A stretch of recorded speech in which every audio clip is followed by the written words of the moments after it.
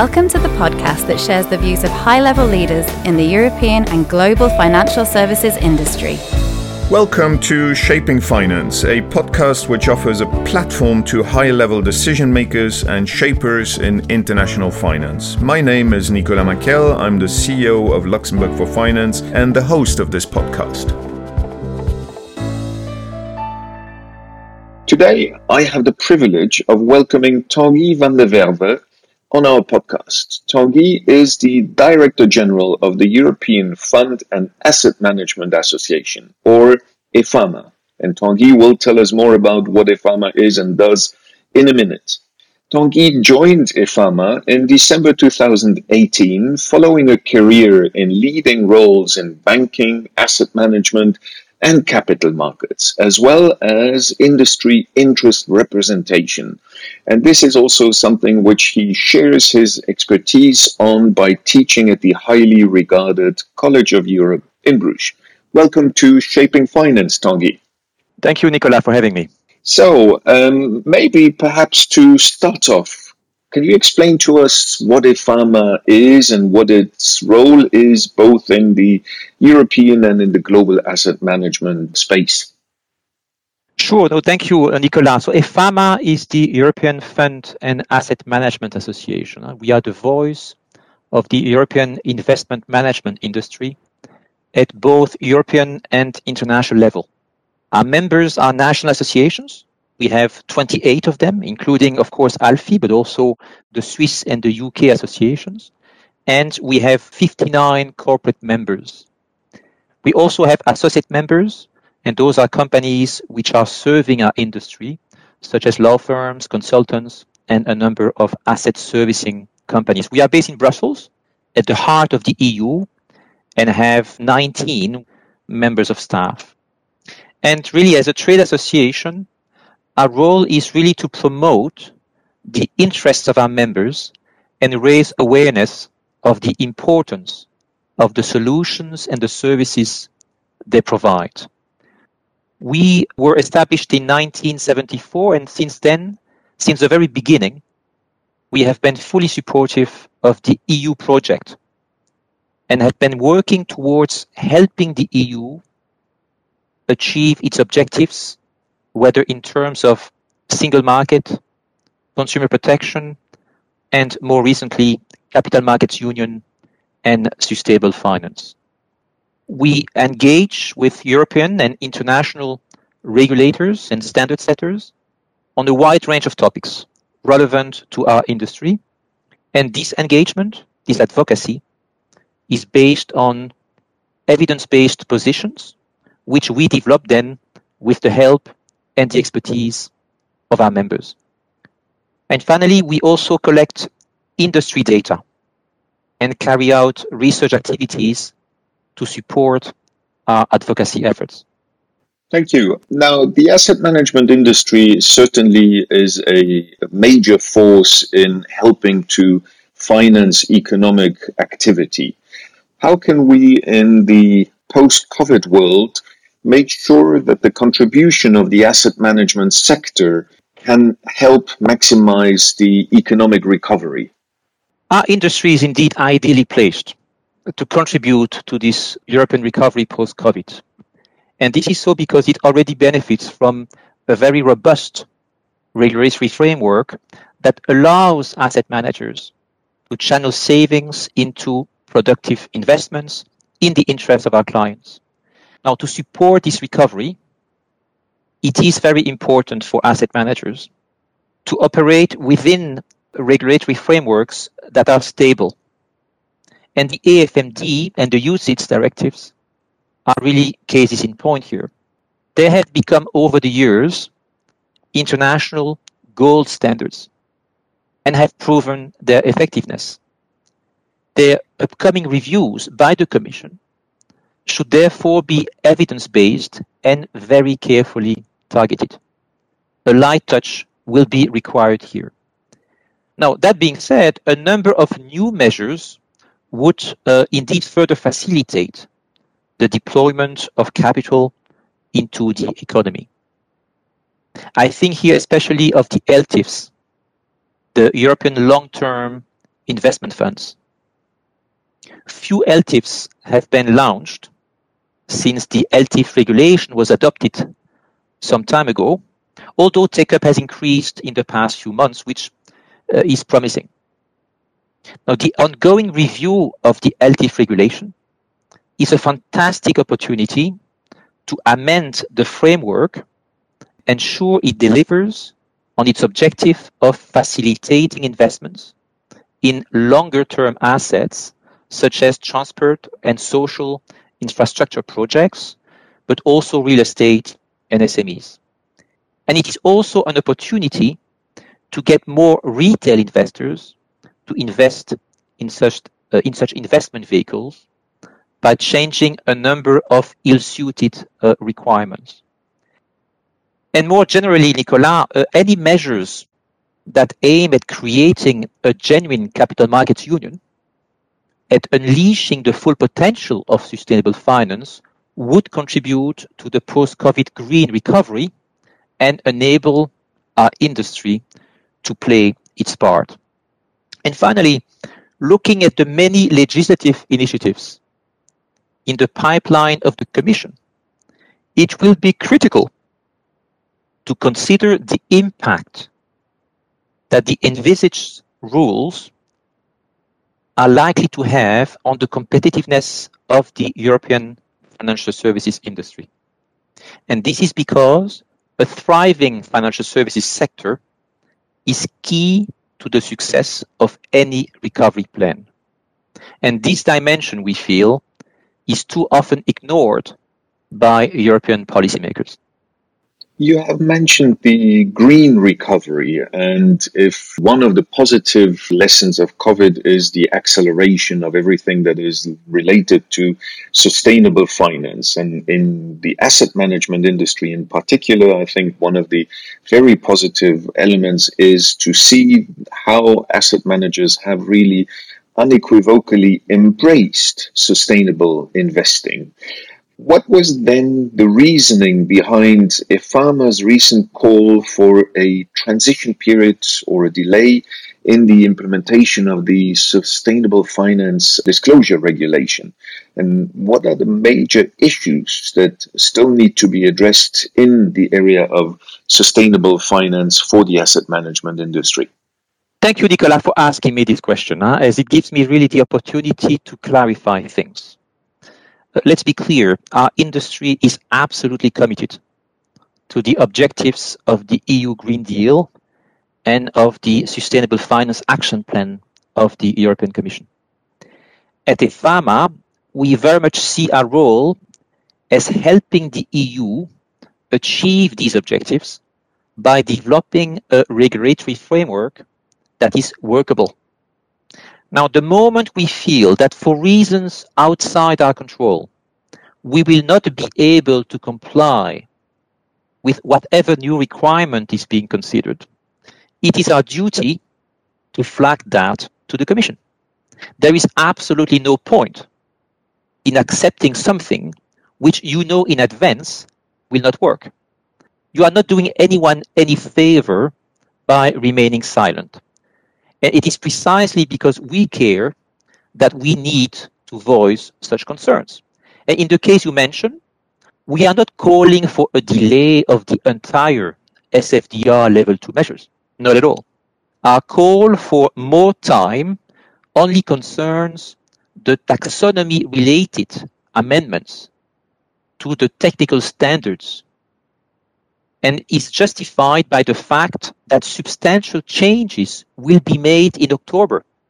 So, in October this year, and it will not be possible to update all our templates and the systems in just a few weeks. That is by the deadline of the 1st of January 2022. So our ask for more time is further justified by the fact that investee companies, the companies in which we invest, will not be obliged to disclose the percentage of their taxonomy-aligned activities before 2023. So we would anyway not be able to disclose that information as of the 1st of January next year. And frankly, as the Commission has repeatedly said, pragmatic solution will be needed to address the implementation issues faced by the industry and resulting from the poor sequencing or inappropriate timing of many of the pieces of the sustainable finance regulatory jigsaw. This is the case here, and we feel that we are being pragmatic. As for your question about the major issues that still need to be addressed in the area of sustainable finance, I would say that by far the biggest one is access to data. We as an industry, we are committed to play our part in channeling savings into green investments, in holding investee companies to account for their ESG footprint, and also improving our own ESG reporting. But for doing all that, we do need additional data. Reporting of asset managers can only be as good as the reporting by investee companies. Now, the recent proposal by the Commission for a Corporate Sustainability Reporting Directive, the CSRD, is a huge step forward. It should definitely help narrow down the existing data gap. And other initiatives that will help close that gap include the creation of this European Single Access Point, the ESAP, and the much hoped for future proposal of the Commission for a regulatory framework for sustainability-related services providers.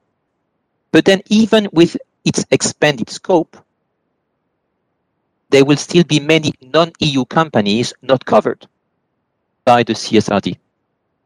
Therefore, what is needed is a globally accepted disclosure system.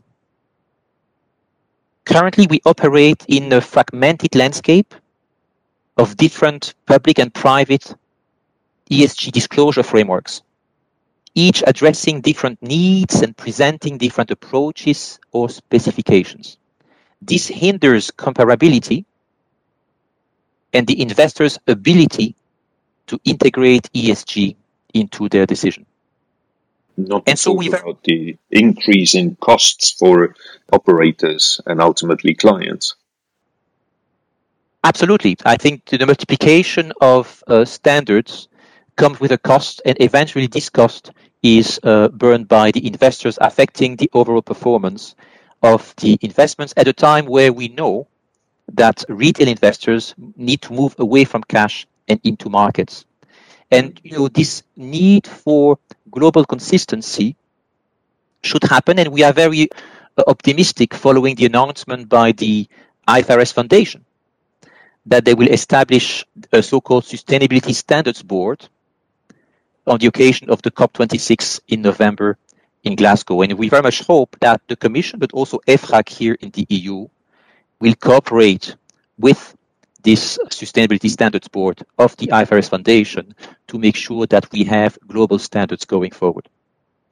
Indeed, global standards will be the next big game, but it will certainly not be easy, because if you see the difficulties that we had on the European level to already commit to a European environmental taxonomy, imagine what difficulties we will have on a global scale when we go not only about environmental but also social and other standards, because sustainable finance is way larger than the environment.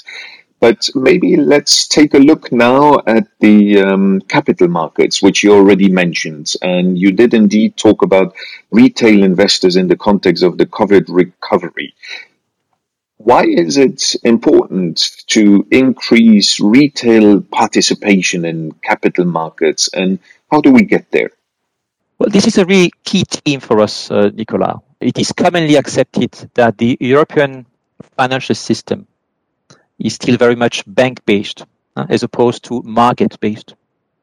And this is reflected in the structure of the financial position of European households, who keep a large chunk of their financial wealth in bank deposits. At the end of 2019, this share was around 37%, or more than 11.5 trillion euros. And while many people do manage to save for their old days, their assets, by and large, sit in bank deposits. And this comes with a huge opportunity cost and may also give rise to potential unrest in the future, given the difficulties that an increasing number of people are expected to have to make ends meet once they are retired. That's a real pensions time bomb and a huge social challenge. We at ground for populists. Indeed, for us, sustainable finance is obviously a key priority, but this retirement savings gap is as much a priority. And we have made some calculations at EFAMA to illustrate the opportunity cost associated with having too much of your savings sitting in bank deposits. Now, during the 2008-2019 period, European households saved an additional 4.1 trillion euros in bank deposits. 4.1. Now, if they had saved only one half of that amount in deposits and invested the other half in an equal mix of equity and bond funds over that same period, that original 4.1 trillion figure would have been 1.2 trillion euros higher by the end of 2019. This is absolutely huge. And in its revised CMU action plan, the Commission has recognized this issue and the absolute necessity to foster increased retail participation in capital markets. And we fully support the Commission's efforts to address this issue and make the EU an even better place for individuals to save and invest for the long term. But for that to happen, Nicolas, we need to empower citizens to make adequate, well-informed investment decisions. And this requires an improvement in the quality, in the consistency, and in the delivery of disclosures to retail clients. And this has been acknowledged by the Commission, who just published a couple of days ago a consultation paper on the upcoming so-called European Retail Investment Strategy, which will cover many of these issues. And this is much welcome. And a part of the retail participation in capital markets, are there other parts of the European Commission's CMU action plan in its revised form that you feel strongly about? Like many other trade associations in the financial services sector, we support the focused approach taken by the Commission in its revised CMU action plan and the various actions defined in the plan. Now, the emphasis on supporting the development of local capital markets is particularly welcome, as a well-developed financial ecosystem is still missing in many member states. And we also like the focus on listed equities. There is far too much debt in the system and not enough equity. And this is particularly worrisome, as it makes our economy more vulnerable to a downturn and does not allow the proper financing of innovative companies. We do need vibrant European public equity markets, and we welcome the Commission's efforts in that space. This is particularly important for UCITS, given the assets that are eligible for UCITS investment. We further support the aim of the Commission to incentivize long-term investments by insurance companies. And we feel that the priority should really be to focus on the institutional investors. This is likely to be much more impactful in the short term. Insurance companies and pension funds hold the key to the further development of equity markets in Europe. Now, of course, I did mention that increasing retail participation in markets is important, but let's face it, this will take time. It's also a question of financial education, of pension policies, of taxation. But if we focus immediately on the institutional investors, much progress can be made. Other than that, I think tax is another big issue. The withholding tax relief procedures remain very complex and clearly constitute an obstacle to cross-border investments, and probably an explanation for the home bias of many portfolios. So we welcome the action envisaged by the Commission to propose a common, standardized EU-wide system for withholding tax relief at source. And maybe as a last point, I would mention the Commission's intention to promote market making by banks and other financial firms. Liquidity needs to be improved, especially in the corporate bond market and the CP market.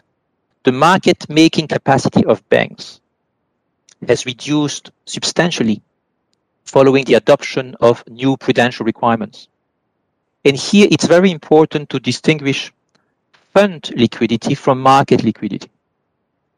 The events of March last year have demonstrated that the liquidity of funds is properly managed, and the existing regulatory framework is robust.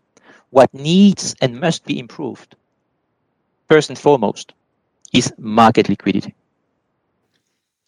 If I may now, before we conclude, turn to a topic that has also been high on Luxembourg's agenda, in particular the asset management industry here, and that is the question of central supervision.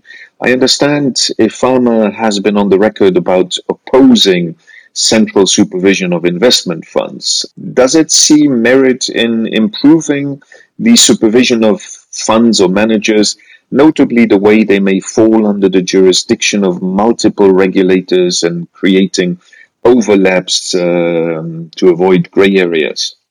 We are indeed highly skeptical of the need for central supervision of investment funds in the EU. The EU 27 is characterized by a multi-center financial architecture with some important funds hubs and national competent authorities having developed real expertise in supporting local ecosystems. And proximity here is very important. And frankly, in the absence of any market failure, we feel that the case for justifying an overhaul of the current supervisory architecture is very weak. More convergence and transparency are certainly needed, but this kind of practical objective should be clearly distinct from the more political objective of centralizing the supervisory powers at the level of ESMA in Paris. Both from a business and investor protection perspective, such a centralization at the level of ESMA is unlikely to significantly enhance the quality of supervision over asset management companies. Now, to your question, improvement in the supervision of funds and their managers are possible, obviously, and needed. And efforts must be made to prevent regulatory arbitrage, forum shopping, and a race to the bottom. But in our view, this can be achieved by having ESMA making full use of the supervisory convergent tools at their disposal. We struggle to understand the rationale behind offering ESMA greater supervisory powers at this stage. This would be disproportionate.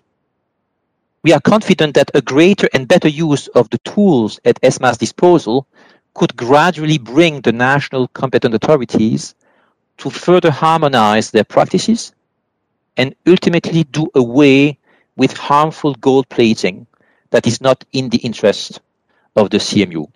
And frankly, if the current toolbox of ESMA proves insufficient, then we should consider enriching that toolbox instead of necessarily granting additional direct supervisory powers to ESMA. So, in one word, enhancing the single rule book and supervisory convergence should be the priority.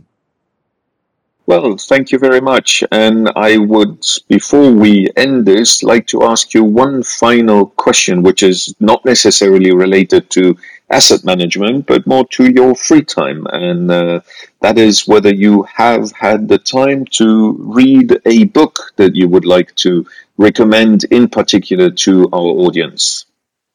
I like the question. I've had the time because I don't need much sleep. So I end up reading quite a bit. And a few months ago in the winter, I read 3 books about the rise of China as a global superpower.